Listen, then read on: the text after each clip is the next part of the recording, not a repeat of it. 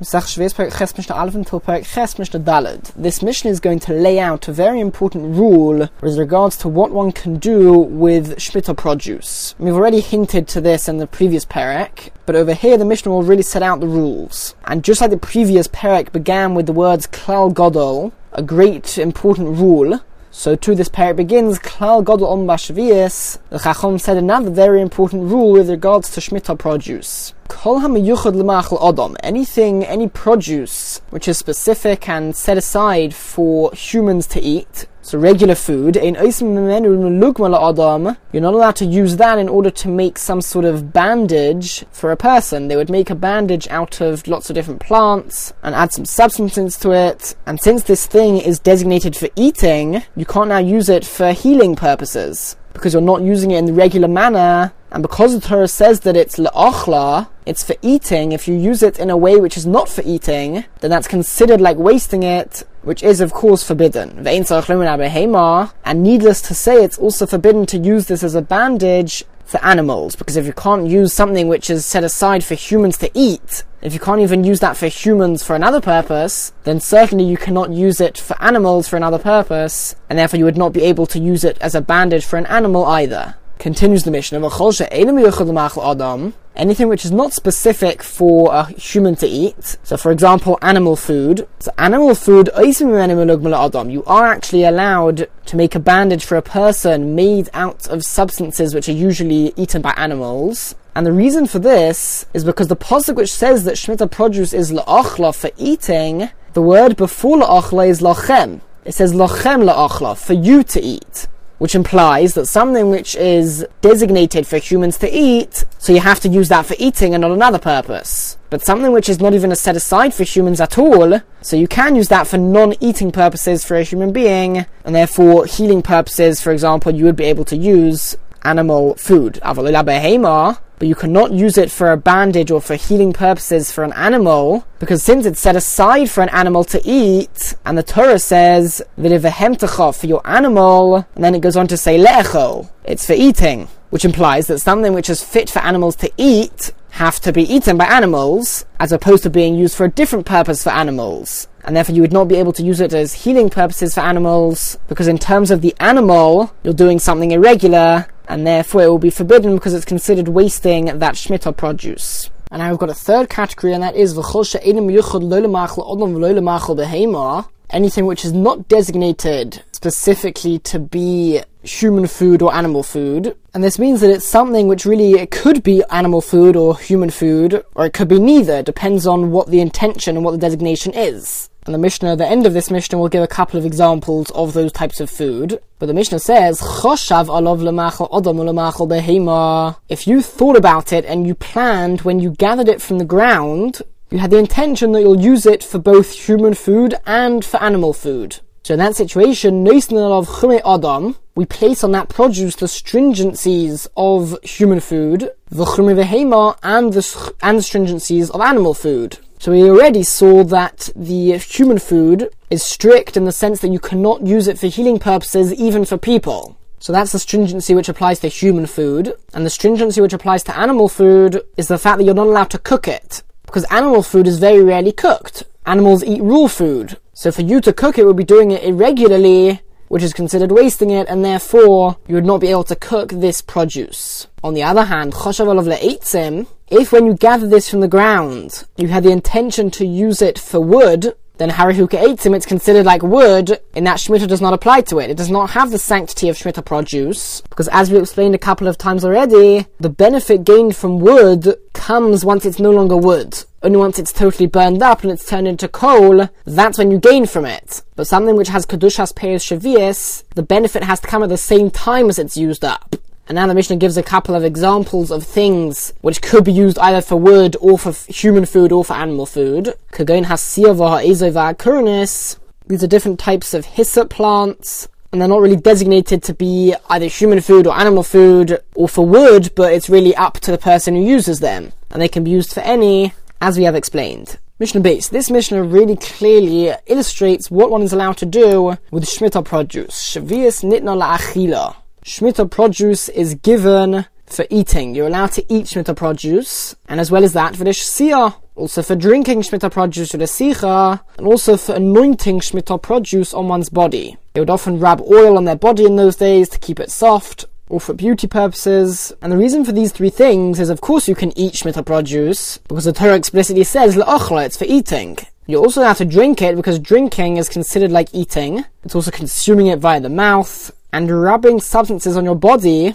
It's learned from Psukim elsewhere that is considered like drinking it. So because you're allowed to drink Shemitah produce, you're also allowed to rub Shemitah produce, the liquids, onto your body. However, the Mishnah adds a condition. Lechol davar shadaike lechol. You're only allowed to eat something which it's regular to eat. And this also means that you have to eat it in the regular way. So if, for example, a certain vegetable is always eaten cooked, you're not allowed to eat it raw. Now, there's also a leniency which is brought out in this point, and that is that something which is very bad quality, let's say, or the food's gone rotten or something, even though in general you're not allowed to waste Shemitah produce, if this produce is not really fit for eating regularly, and people would generally throw this away, you are allowed to throw it away even though it's Shemitah produce. And the Mishnah continues, V'losuch davar shadaike losuch. You can only rub substances on your body if those substances are regularly rubbed on one's body. And therefore, you can't rub wine or vinegar on your body, because that's set aside for eating, not for rubbing on your body. But you would be able to rub oil on your body, because that was usual. Oil is something which is set aside for both rubbing on your body and for eating. But it's still considered a regular use if you rub it on your body. And says the Mishnah, everything we've said so far in this Mishnah would apply to Truma, which is the gift which goes to Kohanim, and also to Ma'aser Sheni, which is 10% of one's food, of one's crop that year, which she needs to bring up to Yerushalayim and eat over there. And the reason for this is because the Torah says, you shall eat Truma, and you shall eat Ma'aser Sheni. They're for eating, which implies that you can only eat them in the regular way as well, and you can drink them as well, because drinking is like eating, and you can rub it on your body, because that's like drinking.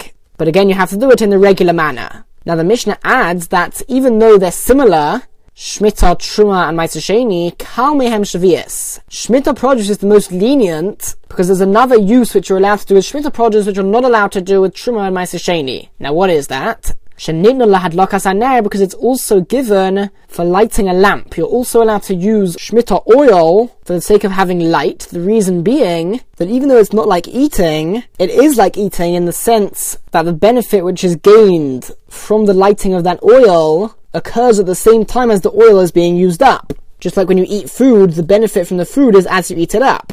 And in that way it's similar to eating. However, this only applies to Shemitah, not to the other two types of produce, the Truma and Ma'aser Sheni, because the Pasuk with regards to Shemitah produce says an extra word, Tiyeh, and because that word seems extra, it comes to include another case which is similar to eating. Mishnah Gimel, a number of the Mishnayos in the previous Perek discussed the prohibition to do business with Shemitah produce. And we learned there that if you sell something in a non-business-like way, for example, if you bought it for yourself and then you decide that you don't actually need it, so in that case, you are allowed to sell it on to somebody else. We're going to see in this Mishnah that even in a case where you are allowed to sell Shemitah produce, you have to do it in an unusual way. In order so that there's a recognition that this is not a regular sale, you're selling Shemitah produce, and therefore in Moichin Perish Shavias, one is not allowed to sell Shemitah produce, lo b'midah, neither by measure. You can't say I want that much of a certain produce, lo b'mishkal, nor with weight. You can't weigh it exactly and then sell it to him.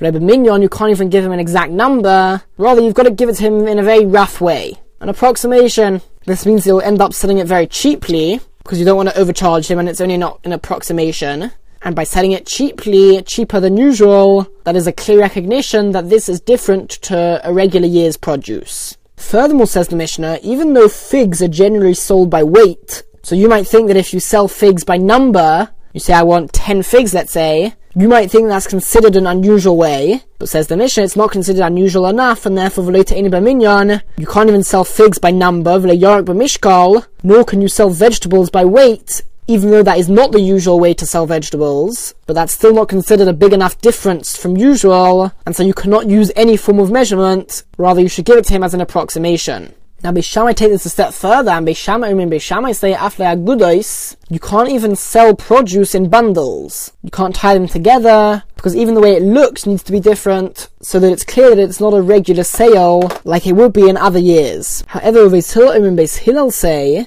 and they agree with Beis Shammai, that even the appearance of the produce needs to be different, so you can't just bundle them up. However, there's an exception according to Beis Hillel. and that is that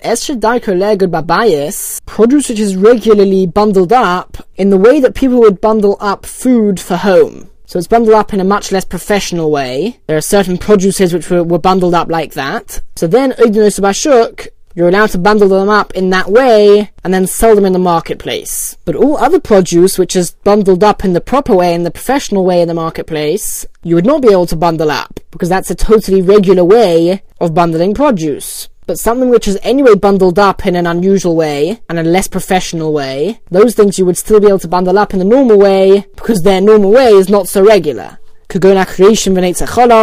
example, these two plants, which even when they were sold in a regular year, they were bundled up in an unprofessional way. So that type of bundle you would still be able to sell during Shemitah. The halacha is that if somebody buys Shemitah produce, whether he is allowed to buy it or even if he's not allowed to buy it, the money used to purchase the Shemitah produce also gains the sanctity of Shemitah produce. So you would not be able to waste that money, for example. And the Mishnah tells us that ha'omer lapoyel, one who says to a worker, Heiloch isar zeh, here is this isar for you, and isar is a type of coin, v'laket li yorek hayoim, and gather for me a Shemitah vegetable today. So he's paying a worker and he tells him to gather a Shemitah vegetable for him. Now in this case we consider it as what's the money for? The money is not for the Shemitah produce. The money is for the time which the worker is going to spend on gathering it. So he's just paying the worker for the time spent, and that is certainly permitted. Schar mutar, his wage is permitted, and that money would not gain the sanctity of Shemitah produce. However, if the person tells the worker, laket li boy yorek hayom, he adds in the word boy, so that means that he's telling him, gather for me with it a vegetable today. So now he's saying that in return for this coin, you should gather a Shemitah vegetable for me. So in this case, we view it as if the vegetable which the worker will give him is in exchange for this money. And therefore, Sechorei Aser, his wage is forbidden, and this doesn't mean he can't keep it. He can keep it, but it's got the Kedusha of Perish Avias, so he has to eat it. Not the money, he has to spend the money on something else and then eat that, and he wouldn't be able to waste it. Basically, he has to treat that money as Shemitah produce. Continues the Mishnah. If somebody buys a loaf of bread which is worth a pundion, he buys that loaf from a baker, and he doesn't yet pay for it. Rather, he says to him, when I gather up the vegetables of the field, then I'll bring you those vegetables. Or I'll bring you some of those vegetables. Now notice he didn't say I'll pay you with those vegetables. Rather, he took the loaf and he said, by the way, I'm going to bring you some vegetables. And as well as that, vegetables which grow in the field are very, very common. There are lots of them available. And for those two reasons, it's not considered to be payment. Number one, he didn't say it was payment. Number two, this is so readily available for anybody that it's not even considered payment. And therefore, mutter, it's permitted to do this deal. He can take the loaf, he can give back the vegetables. That is permitted. It's not considered like business. And also, it's not considered like he's paying back a debt. Because we're about to see that it's forbidden to pay a debt during Shemitah. So the point of this Mishnah is to show that it's not considered as if he sort of borrowed that loaf of bread, and he owes him money for it, and then he gives him vegetables to pay for it. It's not a loan, rather we view it as if they're both giving each other free gifts, and not that it's in exchange for one another. And that's exactly what the Mishnah tells us now. Lokach menu stam, if he took the loaf in the regular way, without paying for it, so what's the regular way of buying a loaf without paying for it? They'll pay for it later. So if you buy it from him and you say, I'll pay you later, or if that's the understood agreement, then lo yishalim no b'dmei shavius. He cannot pay him later from money of Shemitah, or from Shemitah produce. Why? Because she'ein porin chayv b'dmei shavius. One is not allowed to pay off a debt from money of Shemitah, because that is considered like business. Buying something and then paying him later, that's a very, very business-like way, and therefore that would be forbidden, as the Mishnah explained.